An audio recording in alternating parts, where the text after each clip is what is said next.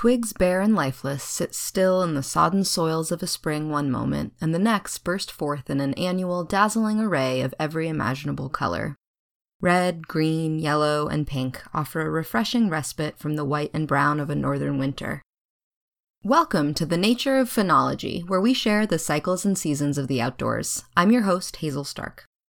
Depending on the conditions where you are at this moment, you may not believe that winter is technically over, which is why it is especially mood-boosting to pay attention to your local phenology.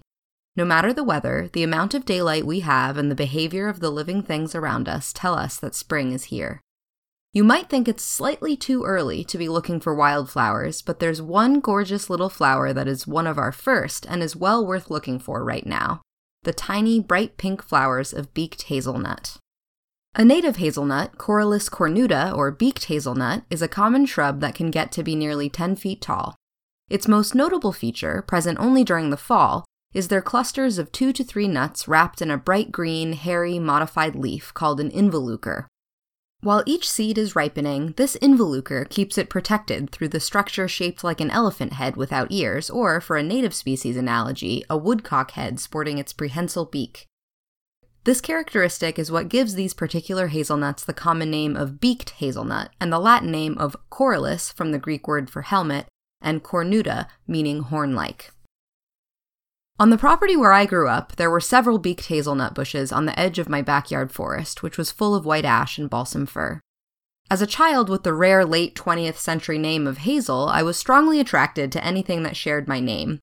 I always browsed pens, fake license plates, and keychains sporting popular names at grocery stores and tourist shops, a habit I have not quite given up, but could never find any with my name.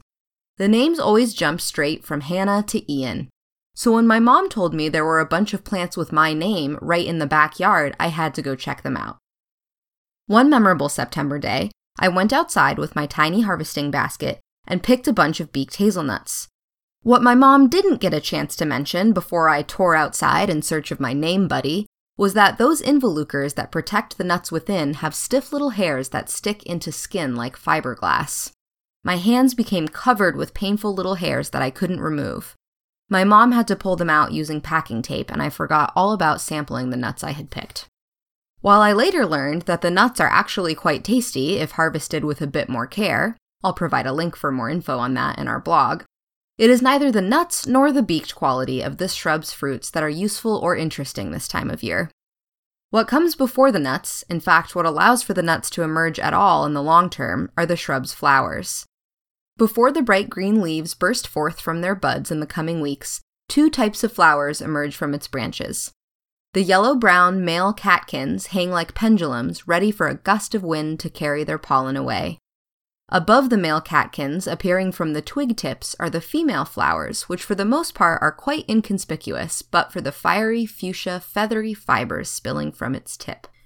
These tiny yet colorful flower parts are the styles, the part of the flower that serves as a tube for the pollen to enter and later fertilize the flower so it can form a fruit, those nuts we were talking about to be exact.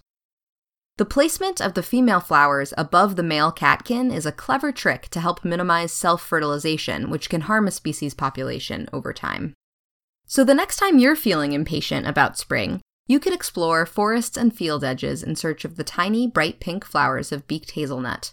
And if you take note of the spot, you could return in the fall to sample one of our native hazelnuts. Just make sure you wear gloves if you harvest them, or have a helpful mom at the ready with some packing tape. You can download this episode and find a link to the transcript, references, contact information, photos, and information about how to subscribe to this show as a podcast by visiting archives.weru.org.